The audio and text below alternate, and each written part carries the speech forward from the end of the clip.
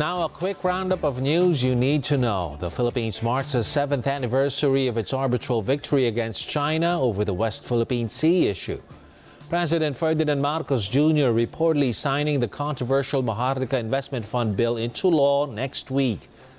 $88 million in investment pledges made during President Marcos's foreign trips seen to materialize this year.